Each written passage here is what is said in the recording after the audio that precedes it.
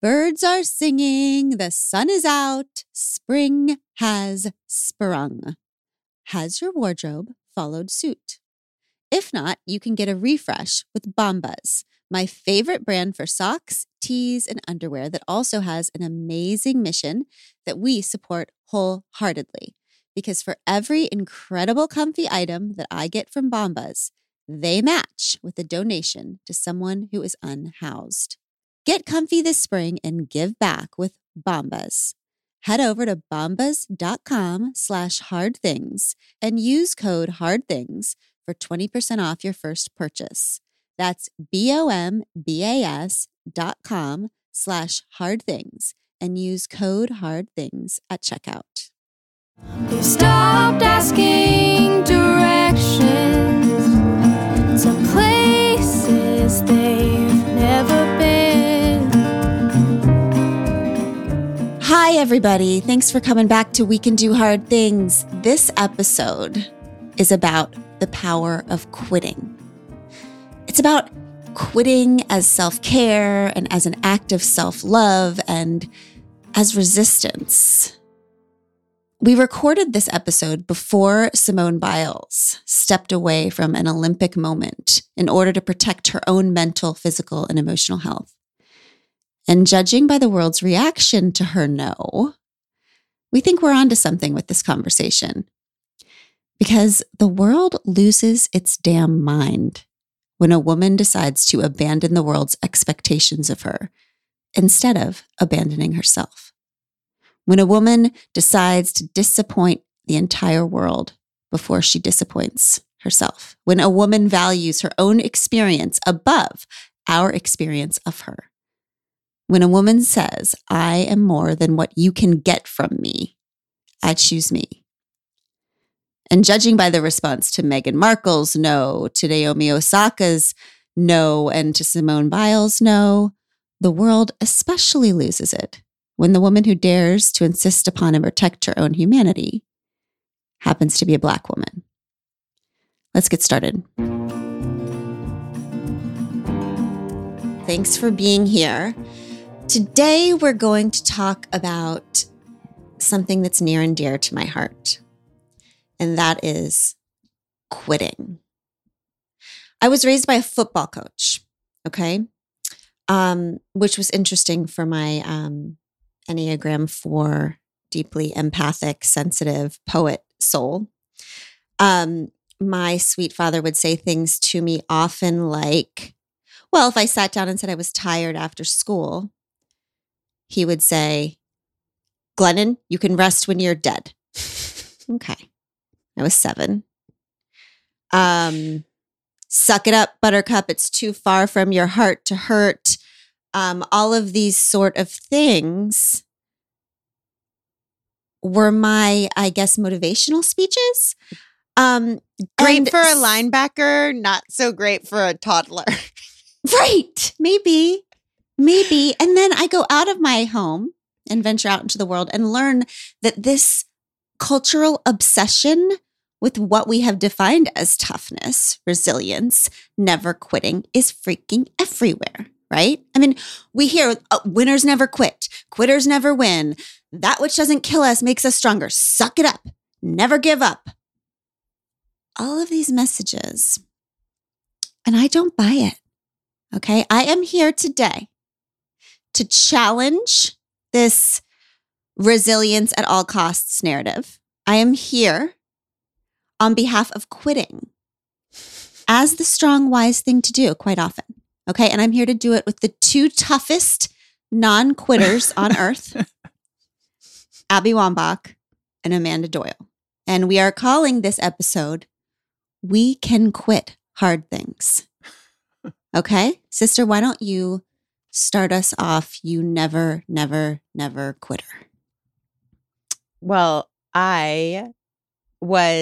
will have you know that when you told me we were talking about this, of course, I did what I do, which is research things. And I was looking for quotes and theories about quitting. And I will let you know that your bride came up at the top of the Googles quotes about quitting. Okay, here it is. And I'm quoting an Abby voice. You must not only have competitiveness, but ability, regardless of the circumstances you face, to never quit. Oh my God. That's Yep. so funny. Yeah, it's you. It's you. You're up there. And then I found this quote from your bride, Abby. When asked by a journalist, how do you not quit? Glennon says, oh, I do quit. Quitting is my favorite. Every day I quit. Every single day. I wake up and I care the most amount. And then at some point, I put it all away and melt to my people and my couch and food and nothingness. And I care not at all. Begin and quit every day. It's the only way to survive. Amen. I would never start hard things if I didn't know that quitting was just on the horizon. Yeah. That was your Babe. self-care strategy too in the self-care episode, right? Just That's self-care right. is just constant spiritual practice of quitting. That's right. But babe, talk to us a little bit about your incorrect statement about quitting Okay. when you were talking about how important it is to not quit. Well- Why don't you tell us your Well, theories? listen, we're all different. We all grew up in different ways, and I played sports for 30 years, right? So, and doing it at a level that quitting wasn't part of your vocabulary. But I think as it relates to any athletes, quitting, you are taught the opposite of quitting is winning, right? Quitting is, in fact, losing. You can't actually win if you quit. You can't stay in the game. You can't stay in the practice.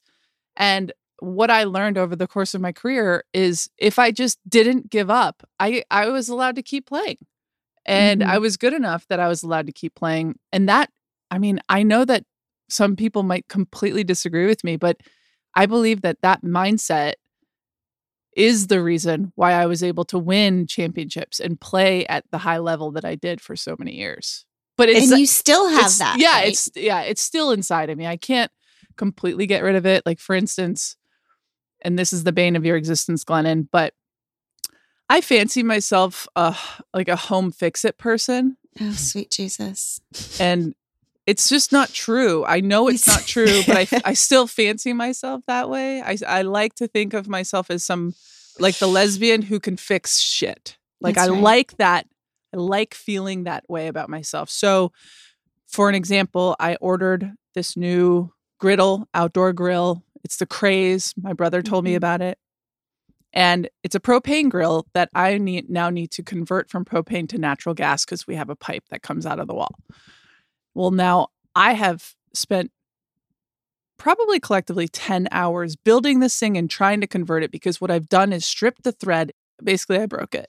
And I'm now actually considering paying somebody to come fix it. Why do you think it is that you cannot quit those things? Like you look at a grill and it's falling apart, and you say that you don't want to give up because then you feel like you've wasted all the time you put into the thing. That's a real thing. That is, so there's this idea of sunk cost. So sunk cost is basically any unrecoverable cost that you've already incurred. So say you're like, I'm buying software for my job, and it's a $500 and you spend a day training on it. And then you realize, oh, this isn't working. This is not going to work. You will actually want to continue using it because you spent the money and the time on it, but it's completely irrational because you're never going to recover that anyway. So a rational thinking is, I am only going to count future costs and benefits, but that's not how we operate as people. So we will continue because of the sense of regret and feeling like a loss, even though that loss is that loss. You're never going to get it back. You incur future losses. You throw good time and good money at the already sunk cost, Right. because you will not take that loss, even though you're definitely already taking that loss. And we do it in relationships. We say like, I can't have wasted that 6 years of my life. I can't have, but it's all that kind of fallacy of there's some way to resurrect that loss if I just keep doing it, It's that meme that everyone passes around that says something like, don't keep making a mistake just because you spent a lot of time making it. I just have I really, really have a very different idea about quitting. And I know, babe, that I was never an Olympian. So this might be one of the reasons that I was never an Olympian. But I respect your point of view on quitting. I get it. I see the beauty that comes from that way of life. For me, I've been thinking a lot about why I believe so much in quitting as a really strong thing to do sometimes. And I think it's because so much of my life, I came to life because of a big quit, right? I mean, people who face a rock bottom in their life, like a major mental health crisis, often have this gift. Okay, this gift comes with major breakdown, which is that you are one of the only humans who are lucky enough to be taught how to be human. It's like so many people never have the gift of everything falling apart and saying, I can't do life, help me. People who go into recovery like I did, tend to have programs and groups and therapy that teaches you how to be human, which we don't teach people in school. Mm-hmm. I was a third grade teacher. I remember, teaching ancient Egypt hieroglyphics for 6 months, but never being like, here is a feeling. Here is a boundary. Here is what inevitably will happen when you're being human, right? So, I learned that quitting for me meant it's like the ultimate responsibility to me. It's like the ultimate living responsibly, because through almost dying from addiction, I learned nobody's going to handle my shit for me. Like, I almost died. Like, nobody is going to look at my life and say, that's not working for you. That's not working for you. Nobody is going to protect me except for me. So when something stops working for me, right? When something actually starts to affect my peace, it's my responsibility to stop it and start something else. It's like the definition of the word responsible, meaning able to respond, right? Like when my job as a sober person is to protect my peace. And so when something, whether it's a relationship or a job or a way of life or an idea that threatens that stability for me, my job is to respond and get rid of it. So quitting for me feels like a powerful thing to do. What about you, sister? Well, I just think the quitting is such a fascinating word. It's like both over-inclusive and under-inclusive. I mean, we use quitting for eliminating from our lives really, really harmful things. You quit smoking, you quit drinking, you quit binging, all of these things. And then we also use it for jobs and for things that are irresponsible. She promised to do that for me and then she just quit. So it's this kind of word that doesn't make any sense when we apply it to everything. I just wish there were different words to use for a positive, congratulations. You let go of that thing that wasn't working for you. And then another one that was, you really let yourself or other people down by not sitting with your discomfort enough to fulfill that for yourself. I mean, it just seems like it's an odd word. So I was thinking about that and I looked it up, and the Latin origin of of the word quit is quietus, and it actually means to set free. So it's to be free and clear of something. And it also, the other origin of the word is calm and resting. So we took the idea of quitting, and then it was only 700 years later where it started having this negative connotation. And that, not to my mind, coincidentally, was during the Industrial Revolution, where and it started to be like quitting time. That means there we go. Being free of work, being free. It's your resting time. It's quitting time from your job. And then it started to have this negative connotation at that point. So I feel like since that point, it's been like, what a quitter. It's bad. Quitters are losers. That's when that came in, because what you're saying is that when our worth as human beings became tied to productivity, it became important for the cultural idea to be never stop. And if you stop, you're a loser. And if you keep going at all costs to your body, to your relationships, to anything, you're a winner. Right. If capitalism is the relentless pursuit of productivity, any resting or being free from work is a loser's way of doing things. Amazing. What is your personal relationship with quitting? I think I have a very complicated. Well, I think I have I see what you're saying, because much to the way that you're saying your ultimate responsibility is not accepting, if you continue to do this, it will work out well. I feel like I have this, I have maybe swallowed that promise of, if you show up, if you work hard, if you push through pain, if you can see it all the way through, things will work out. And that is not necessarily true, but I think that I have kind of prided myself on that, and I've stayed in some shitty situations because of it. But I think there's also this very, very gray area, which is, for example, when I was working at the law firm and I was so freaking miserable, and I remember I hated it so much. And you and Mom, I feel like once a month would have this kind of like intervention with me and tell me to quit. And I remember just being so annoyed and frustrated by that, because I was like, I am doing a thing here. I know what I'm doing. I am staying here because I am paying off my loans. I'm setting myself up to have the future freedom to do what I want to do. I'm taking care of my future self right now, even at the expense of my current self.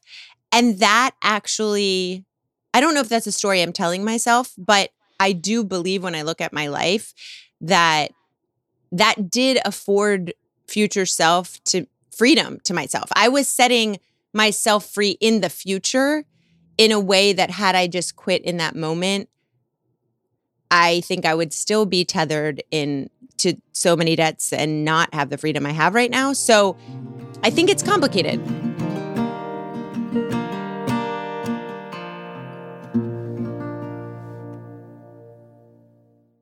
Quick math. The less your business spends on operations and multiple systems, the more margin you have and the more of your hard-earned money you get to keep. But with higher expenses than ever on things like materials and distribution, everything just costs more. That's why smart businesses are graduating to NetSuite by Oracle. NetSuite is the #1 cloud financial system, bringing accounting, financial management, inventory, HR into one platform and one source of truth. You'll reduce IT costs, you'll cut the cost of maintaining multiple systems, and you'll improve efficiency by bringing all your major business processes into one platform, slashing manual tasks and errors. Over 37,000 companies have already made the move, and expenses don't slow down, so why should you? By popular demand, NetSuite has extended its one-of-a-kind flexible financing program for a few more weeks. Head to netsuite.com/hardthings. netsuite.com/hardthings. That's netsuite.com/hardthings. Do you feel that every advantage also becomes a disadvantage in our lives? Like, do you feel that theory that you have about your present self's job is to prepare and work for your future self? Do you see that to not quit, no matter what your present self is saying to you, what your mind is saying, your feelings, your intuition, your body, your people, no matter what they're saying to you, you carry on because in some way this will bring great reward to your future self. At what point does your present self ever get to be happy? Correct. That is, so this is my existential fear of my entire existence, which is that I love so much building a life that I don't ever live inside of one. So I have this kind of horizon view of life where I am always thinking, what is going to be the next thing? What am I setting myself up for? I am so fixated on that thing and how to get there that I never actually arrive there. And I never, because then I'm fixated on the next thing, and I am not seeing any part of the journey. And I'm not talking about enjoy every moment, like Jesus. I'm talking about just even experiencing any of of it, or ever having any gratification in any of the episodic arrivals of what I had been pursuing, because then it's just the next thing and the next thing and the next thing. It reminds me of our great-grandfather, the story about our grandfather who never took a day off of work, right? Remember Dad would tell us the story, who never, ever took a day off of work so that one day he could travel with his wife, right? He wanted to retire a couple of years earlier. He was storing them all up so he and my grandma could travel. Yep. And then she died. Oh and then my she God. Died. And they never listen, they never traveled. That is like the saddest thing. And you know what, sister, I think before I got sober, I had the opposite problem, where I was just trying to live so much in the present that I didn't want to think about anything into the future. And like, maybe there is some sort of middle ground here, right? Where we're making days that are going to positively affect our future somehow. I don't know. I feel like you and I have opposite problems that if we smush together, we could become a perfect person. Yeah. well, I mean, it's interesting. It's like that. And I think it's Annie Dillard who said, how we spend our days is how we spend our life. Like, we think about, everybody's always saying, how do you avoid deathbed regret? Like, that's what you're saying, sister, is like, what if one day on my deathbed, I regret never having lived this life that I'm so desperately trying to build constantly. And I'm so good at building. And the only way that I can think of to avoid deathbed regret is to avoid bedtime regret, right? Which is trying to spend part of your days aligned with what you love. Well, right? It's true. And this is something that I just learned today. And I'm wondering if this is going to freak you out with Delight as much as it freaks me out. Probably not. But I'm so excited. I was thinking about this horizon thing and like, what the hell is wrong with me? Okay, this is what I learned. If quitting is the opposite of striving, okay, so you're continuing to try to strive for things. We view quitting as this kind of that's going to buy us happiness, right? Positing the idea of quitting as if I am having a terrible experience, the quitting of it will release me from that terrible experience. I'm not sure. That is, first of all, big question mark. I mean, like everyone has this fantasy of I'm going to quit my job and I'm going to move to Bali and I'm just going to like ride in a canoe or something, whatever the hell your fantasy doesn't work. is. I've moved everywhere. That's the destination life. That's like the tragedy of wherever you go, there you are. So go ahead, Sissy. Right. But that, I feel like that's an important part of the quitting. Whatever the fantasy we're holding up is, it assumes that it's going to be good for us, that it's going to get, so hey, maybe not. I don't know. But there is this concept called hedonic adaptation. Okay, just bear with me for a second. It's this idea that we adapt. So it's the idea that we have this baseline level of happiness, okay, that we return to, okay? It doesn't matter the awesome or terrible things that happen to us, that there is only, so 50% of our total happiness is sheer genetics, chemical makeup. That, to me, is like, that might be like depressing to some people. That is such a freaking relief. It's like all this idea of that, like, I am just one decision and one achievement away from happiness. And that's literally not true, that I'm literally just going to be as happy as I am. And only 10% of happiness is due to circumstances. So there's this like 40% that's within our control, okay, that we could like change something about our lives. But it's that everything that we do, including quitting your job. You have the fantasy of quitting your job. You have the fantasy of not being married to this person. It's going to change your life. Okay, maybe, but actually you just adapt that level of happiness into yourself and you reacclimate. And then the next thing, you acclimate that. Your like emotional self metabolizes that. And you end up the exact same level of happiness. Interesting. Okay. I feel that you are someone who has done some research to support your theory that quitting is not going to be helpful. I hear you. I feel like I want to get into one of the things that I want to ask you all, which is to think about some of the best quits or the best non-quits in your life, right?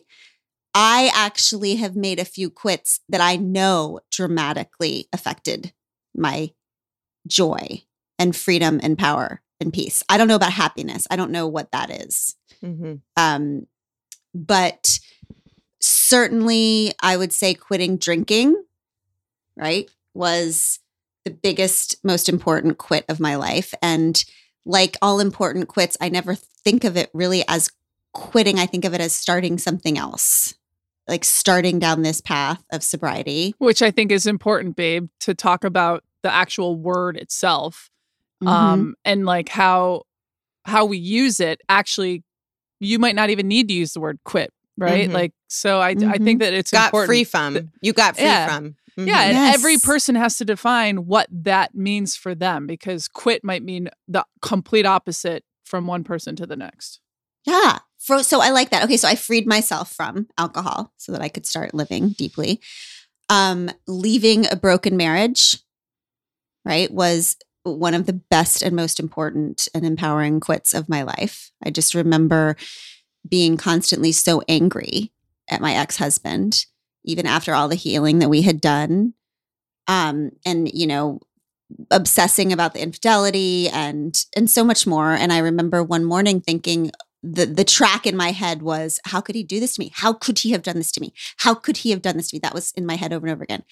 And suddenly it just switched to, wait, how could I do this to me? Like he's done and dusted, like everything. There's nothing else he can do to undo that. I'm the one who continuously is choosing this every single day. I'm the one who's not being responsible to my own joy and my own peace and my own. So that's right. Babe, I think rethinking the ending of a marriage, I think is interesting. We were talking to your friend recently, and she was reporting that one of your mutual friends was going through a divorce. Yep. And we were all sitting at a little table, and you said, "Oh my God, that's so sad. That's so sad. I feel so bad for her." And I just remember looking at you and just being like, I just want to rethink that compulsory reaction to divorce. Yeah. Like, actually, in some ways, divorce is like always good because it's like, clearly it was bad. Clearly the relationship was bad. Like nobody wakes up in the morning and is like, you know what? What the hell? We're bored. Let's get divorced. That's right. It's like the end of a long, suffering, struggling road. And they say that it wouldn't end unless it was hard and bad, because otherwise it wouldn't end.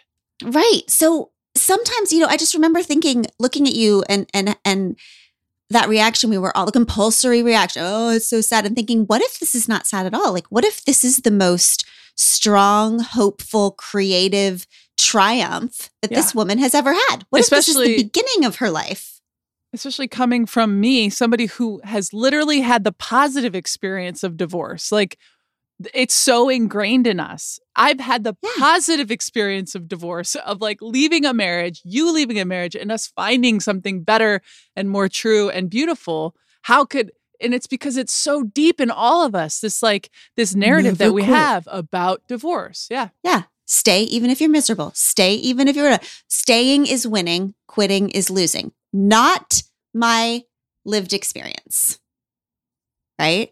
What about you all? What are your and by the way, let's mention that so much of this quitting, ability to leave a job, ability to leave a relationship, ability to leave a toxic community, is so much based on privilege. Yeah.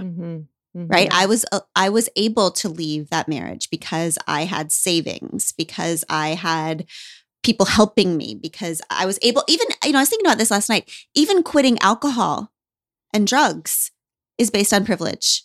Yep. I mean, I had access to therapy. Yeah. I had a car to get me to recovery meetings. Yes. Sister, what's a good quit of yours? Or Abby, do you want to go? Because you were just talking about marriage. Like, tell us a quitting story. Well, I mean, obviously, I feel like I'm a middle in between you and sister, like sister's hardcore never quit mentality. You're like quit every day. I have learned lessons from both of these mentalities and have had positive reinforcements. And quite frankly, I think the reason why I was such a really big alcoholic is because I was really a refuser of quitting. Yeah. I was really righteous about this. Like, don't ever quit. But when I dropped that narrative and I stepped into sobriety, it's the thing that I think I'm the most proud of in terms of moving beyond. You know, that was a season of my life. And I don't really love thinking about the regrets of my life. The truth is I believe that our lives are our decisions and what we do. And quitting drinking was the thing that impacted my life the most. I was going through a really weird time that I quit playing soccer and I quit traveling the world. I quit representing my country. I quit being a teammate. I quit a marriage. I quit drinking, all like within like a 5-month period of my life. Mm-hmm. And had I not done all of those things, Glennon, I met you like a month later. Mm-hmm. I think we would have missed each other. And so I attribute so much of my happiness now to moments where my life wasn't working for me in the way that it was presenting itself. And I had to make choices. And some of those choices involved quitting things that weren't serving me. And because of that, I was able to like actually meet you where you were. So yeah, I've had some really good experiences with quitting. So I see you actually, you model it for me so often every night when like you power down and you run out of Glennon. I love that because I'm like, oh yeah, like we've had a day, like we get to chill, right? In time. Yeah, I love it. What about you, sister? Well, What's I will some good just quits say, or bad quits. I will just one aside. Abby just talked about meeting you. I think in defense of not quitting, I would like to mention that the day you were scheduled to fly to the convention in which you met Abby for the first time, you did call me from the gate saying, please, you are my sister. You are my manager. What I'm asking to do and what I need you to do is tell me that I do not have to get on this plane. My body is tired. I do not want to go. I am done. Okay? Okay? I'll just say that. I'll just say that in defense of not quitting. Thank you, As sister. you posit that, I would like to, what is it when I try to undo the posit you just made? I would like to deposit this. Deposit.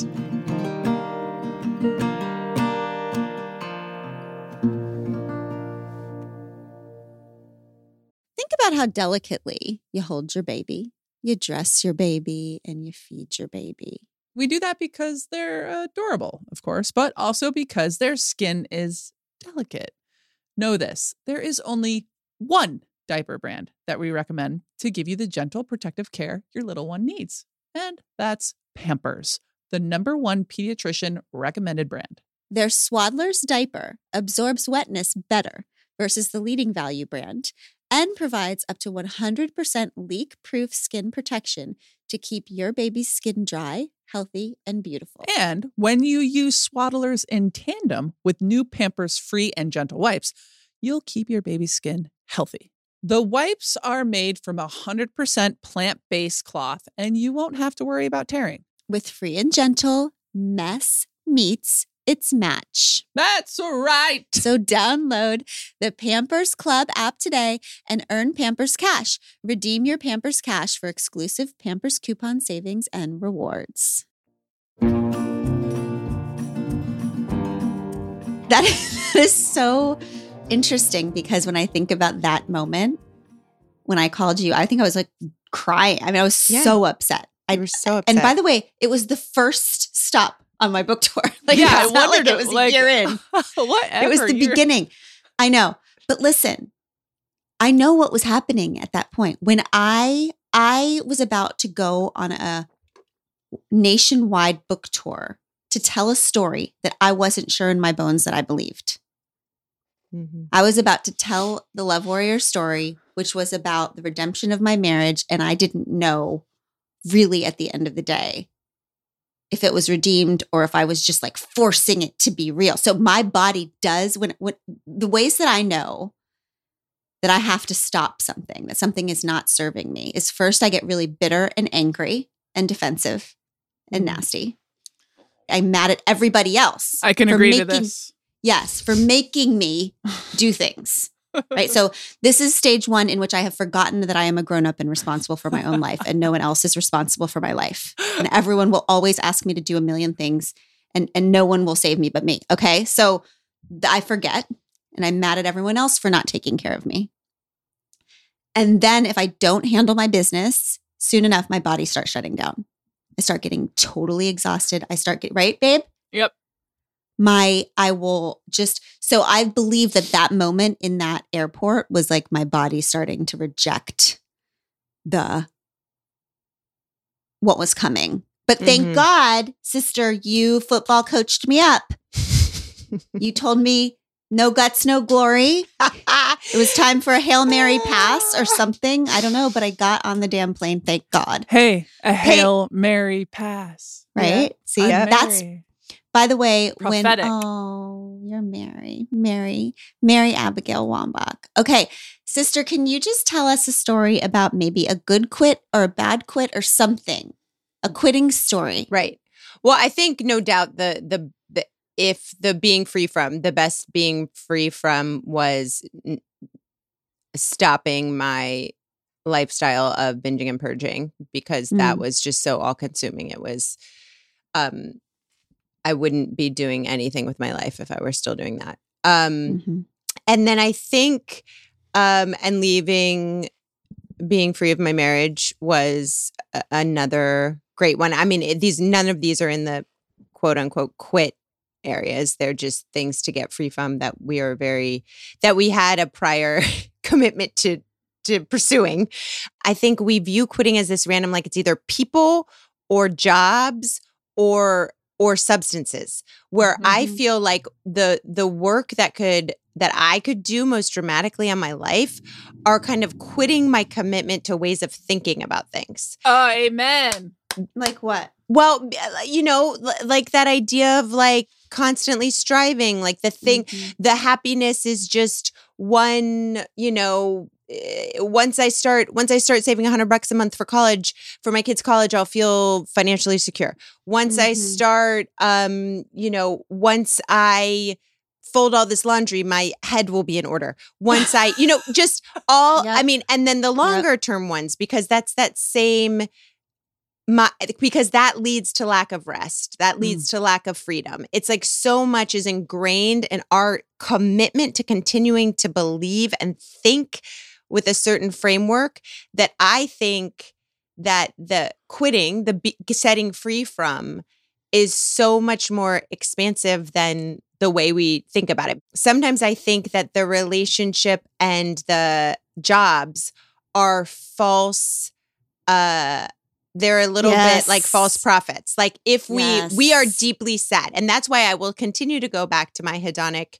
theory, because I do think that that it is true that they said that the ways that you impact happiness, like we think if we leave our job, or some marriages, yes, you need to leave. Leaving my job was one of the best decisions I ever made, my other job.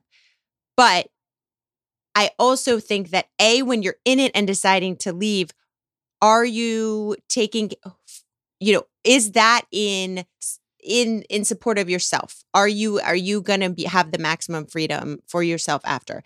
And then B, I think that they're kind of, we think those are like the easy buttons in some ways. Yes. So I think when you say that, I think of when you said, if I quit my job, like every job, my job is too stressful. Everything's too stressful. This is too hard. My job, my dream is to quit my job and become a gardener in Bali. Mm-hmm. Like you would be the most stressed out, overproductive Bali gardener that ever existed. Like Correct. You would ruin your freaking Balinian life. Yeah. I would be kicked out of Bali. Yes. That's correct. So because the problem there would be that you switched the outer part of your life without switching the inner belief system Yes. that will make you bring that striving self to whatever situation you're in, and you're just rearranging chairs on the Titanic. And I think that's liberate. For anyone who's listening to this, that's like me, please find the liberation in this theory. It's that, like, I always thought I have all of these wonderful things. I have all the ingredients of a happy life, of a life that for someone who should be very happy and grateful, but yet I am not happy and grateful, and there is something deeply broken about me. But then I think, no, guess what? The science is telling me whatever your universe is, you acclimate to it and it becomes your new baseline. Okay. Mm-hmm. So there's not something wrong with you that you're not feeling this deep, abiding sunshine worth of gratitude all the time. That the only things that you're constantly looking for the next thing. So the only things that actually are susceptible to not this hedonic adaptation are just a few things. And one of them is this idea of gratifications. If you can find something that is challenging for you that you get lost in, that is something that doesn't metabolize. Like, you can keep doing it. Like, and also the experiences, like what you're saying about quitting and actually living in your experiences and being grateful for it. And I also think that one of the reasons that I have gratitude for my marriage and my job are because I had a super shitty marriage and a super shitty job. Like, I can compare those things in a way that gives me gratitude because of having had them. Yes, for everyone who's going through shit. Like, it's the idea of nobody enjoys the sun more than somebody who was in the rain for a really, really long time. Like, that is, Abby and I talk about that all the time. I mean, we're so grateful for having had first marriages that did not serve us because we wake up grateful every day, right? I mean, I'm grateful to be in California right now. Our kids are so grateful. Every time we walk by a pride flag, every time we see, different sorts of people, like, we just feel grateful in a way that people who've lived here for a long time probably would think was wild, but it's because of where we came from, right? That makes... And this idea of forcing time into our lives to quit producing and enjoy. I'm such a Bible nerd, that I just learned this so early. It's in the rhythm of creation, right? It's like the poem in the Bible about like how anything gets made is like you work, and then you stop and you rest and you call it good. And you don't stop and rest and call it good because you like ran out of Red Bull. And it's you stop and rest and call it good because it's part of the creative process, right? That is part of it. It's not breaking from creating. It's part of it. It's like this idea that the potential for the next thing is all in the stillness and the quiet and the enjoyment of this moment right now. That's good. Right? And if we don't look at what we've made and we don't look at our lives and our people and soak them in, then we're like our grandfather who's just saving up for one day. Well, and you have to enjoy your people. You have to examine the narrative that you have of yourself and the definitions that you have around this idea of quitting, right? Like, I mean, sister, I think that what you said is so profound. You too, Glennon, like the stillness and the quiet helps you recover so that you can begin again tomorrow. And then the idea of changing your thoughts around stuff, like, and quitting those things are doable. Like, this is what I think is so important.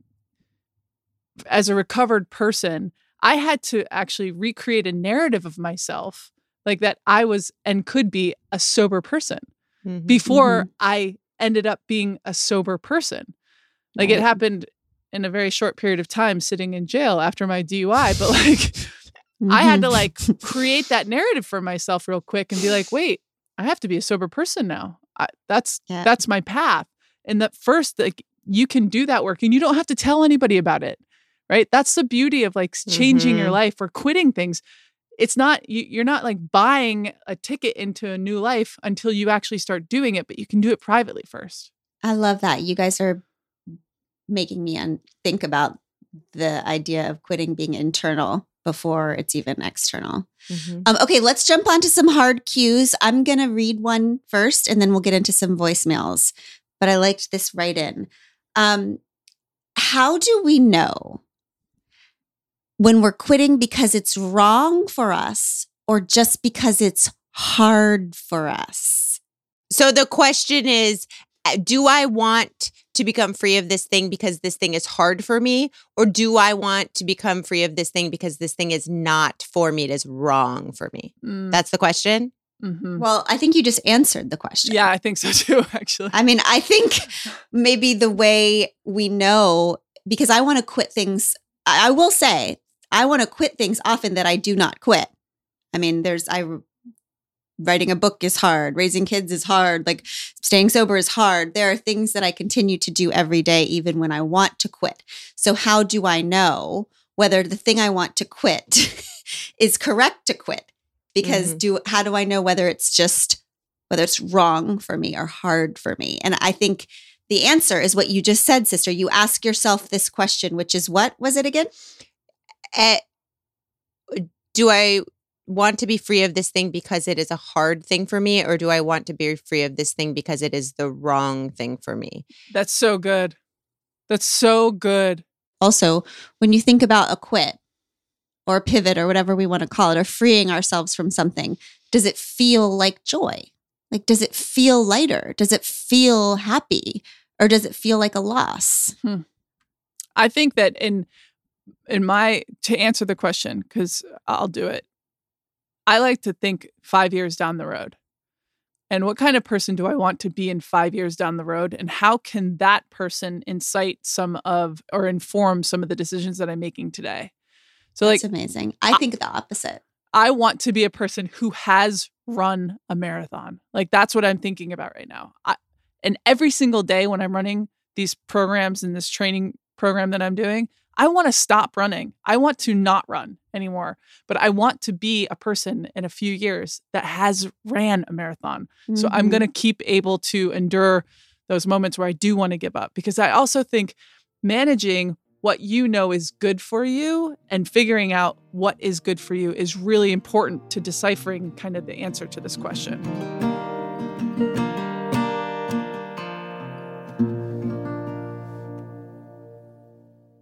If you want to learn something new, would you rather learn it on your own, from a random teacher, or from folks who are the best of the best in that skill? I think I know which option most of you would choose. That's made possible by Masterclass. In recent months, they've added classes from the likes of Ava DuVernay, who gives us tips on how to reframe our thinking in all walks of life. One of our personal favorites recently was the one-on-one time we got with Amy Poehler in her class on preparing to be unprepared. So good. With Ava DuVernay. With over 180 world-class instructors and a 30-day money-back guarantee for new members, there's no reason not to get started today. And right now, our listeners will get an additional 15% off an annual membership at masterclass.com/hardthings. Get 15% off right now at masterclass.com/hardthings. Masterclass.com/hardthings. Okay, let's move on to Sarah. My name is Sarah. I'm leaving a stable government job this month to pursue my career in art. It's something that's taken a lot of time for me to realize that this is what I want to do, and I'm excited about it, but I'm mostly terrified and overwhelmed, and feeling like I'm not fully ready or fully established enough to do this. But I also feel that it's necessary, and I know that I need to take a risk and jump in with both feet. I'm just having a hard time trusting myself and trusting the people that are offering me their help. So I'm wondering if you're able to speak to any of these feelings. Thanks so much, and I hope you both have a good day. Oh my gosh. That's so cool, by the way. Ooh. Yay! Oh, wow. Yay, So Sarah. brave. So brave. It's so interesting that she's kind of framing it as like she's quitting her job. So should she quit her job or should she not quit? But the truth is if she stayed in her job, she'd also be quitting in a way, because she said that she's been excited and preparing and her heart wants this art thing for so long that that she'd be quitting that if she stayed at her job. So it's just like a different way of framing it to say, which one do you want to quit, Sarah? It sounds like you're deciding that being free of the one allows you to not quit the other. And that sounds amazing. That. Let's just frame everything that way, sister. Like, let's frame every decision as it's quitting either way. So you quit the job or you quit your dream of art. Mm-hmm. Like, which quit? Mm-hmm. Which quit? So it's like when people say, I want to leave this toxic relationship, but it's too hard. It's too hard to leave. And it's like, well, isn't it hard to stay? Mm-hmm. Like, it's hard either way. Are you going to quit the relationship or are you going to quit your idea that you deserve to be loved well? Mm-hmm. Right? It's like, I'm too scared to say the hard thing. And it's like, yeah, saying the hard thing and rocking the boat is hard, but so is, swallowing it and slowly dying inside. So which heart are you going to pick? So Sarah, we Can Do Hard Things think you picked the right quit. Also, just a note on her saying that she's not fully ready or she doesn't know if she has enough experience.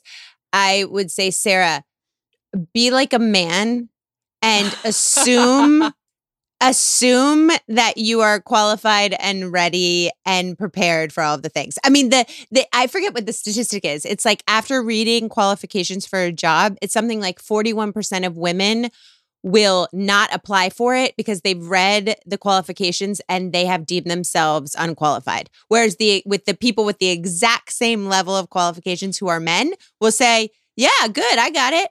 Yep. So don't call yourself out. You are more than ready. No one's ever 100% ready. Go get it and then share your art with us. Yeah, and being terrified, just know this because I quit my job 5 years ago. Being terrified is a constant for a pretty long while. So it's so just nobody says that. Like, I think that's like such a disservice that we give people. Oh yeah, like just focus on the positive. Like, you're going to be terrified. You're probably going to feel really overwhelmed and you're probably going to question this choice for a while, no matter what. And so just like settle into that and just expect that, because if you can expect that, goodness will come. It just will. I just know it. Yeah.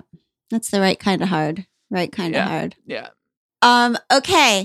Let's move on to Bridget. Hi there, this is Bridget. Lennon, thank you for doing everything that you do. And what I've been struggling with lately is all the change with my teenage daughters. The big one that has shown up for us is my younger daughter is a junior. She plays club soccer, has played her whole life since she was 6 years old. She is on a nationally ranked team. We live in Michigan, and her team won state cup 2 years in a row. And she wants to quit in her final year, her senior year of club soccer. And I tried to beg her, I tried to punish her, I tried to bribe her, and she is just really digging in her heels that she doesn't enjoy it anymore. And I know that is tough for her to do, and it's probably the right thing for her to do is quit, but I just am so entrenched in this life, and I feel embarrassment and a little bit of shame with all those soccer parents and not being a part of that group anymore. So I really just appreciate some words of wisdom. Thank you so much. So Abby, I think as the soccer resident expert, you might want to jump in. I just want to say real quick that I love Bridget's honesty. Yeah. I love that she freaking admitted that she bribed and threatened her child. I mean, Bridget, yes to that kind of honesty. Yes to admitting that sometimes it's like you don't want your kid to quit something because it's your life that they're messing up. Just yes to Bridget. Abby, what do you think? Well, I'm all for kids and girls especially to play sports. I think that it's breakthrough for so many things. It gives little girls and however you fall in the gender lines, it gives young kids more confidence, self-esteem, all of those things. But if she doesn't like it, she doesn't like it. You can't force your kid to do something because it's giving you an identity. Like that's just, we can't be living vicariously through our kids in that way. When our kids do something great, I really force myself to say, I'm so happy for you, because you do that. It separates myself and my impact with them and their whatever it is that we're celebrating. Because when we say I'm proud of you, then they think, oh, I got to keep doing this thing to make my mom proud. Yeah. To me, I think what I hear Bridget saying is that they've been through a lot with this decision. Doesn't sound impulsive. It sounds like she has, gone through a lot of checking to make sure that her daughter is saying this is the wrong thing for her and not just a hard thing for her. And it sounds like her daughter knows what she wants. I mean, we think all the time about, maybe looking to the future and deciding what Bridget wants her little girl or her big girl to be basing her decisions upon. And if this girl is willing to disappoint her team, disappoint her mother, disappoint all of these people so that she doesn't disappoint herself. I can't imagine how hard it is for Bridget. I mean, my heart is in knots thinking about the actual real grief and mourning that you would have whenever you have, it's hard not to dream through your kids. When we're being totally honest, we have these dreams for them. We see them. We see their 10 years ahead self, just like we see our 10 years ahead self. I think it's really, I think there's a major loss there in terms of what they've been building, what the community they've been building, the fear that will she regret it? Should I make her? Because maybe this is her gift and I'm allowing her to step away from her gift. And will she come back in 5 years and say, why did you let me give that up? I was so good. That was my thing. So I just think I understand why it's so hard. And I understand why it's a deep grieving process for losing your dream on behalf of your kid and letting them have their own dream instead. That's really, I think, probably hard and probably like the whole crux of parenting, letting your kids have the life they choose rather than the life that you were building and already attached to that you had planned for them. I mean, you know what we say? You know what we say, babe? My job as your parent is to help you create the truest, most beautiful life you can imagine. So here is the truest, most beautiful life I have imagined for you. Let's go get it. I'm gonna do everything I can to make all my dreams for you come true. That's exactly. Please join my dreams for you. The paradox of this too is that Bridget wants to have raised a daughter who can stand up on her own 2 feet and say the thing that she needs to say to get the life that she wants. And here she's doing it. Right? It worked. It worked too well. Bridge. It worked too well. Good news, bad news, Bridge. Your girl's a badass. You did a good job, Bridge. Yes. How sad when our children become the people we dreamed they'd be. Yes. When they actually do what we taught them to do. Okay, our next right thing this week is this. I'm not going to give you any homework. It's too hard. We're going to quit hard things today because we can quit hard things. There is no homework. You've already done your homework, which is that you learned this. Tell us one more time, sister, what the original definition.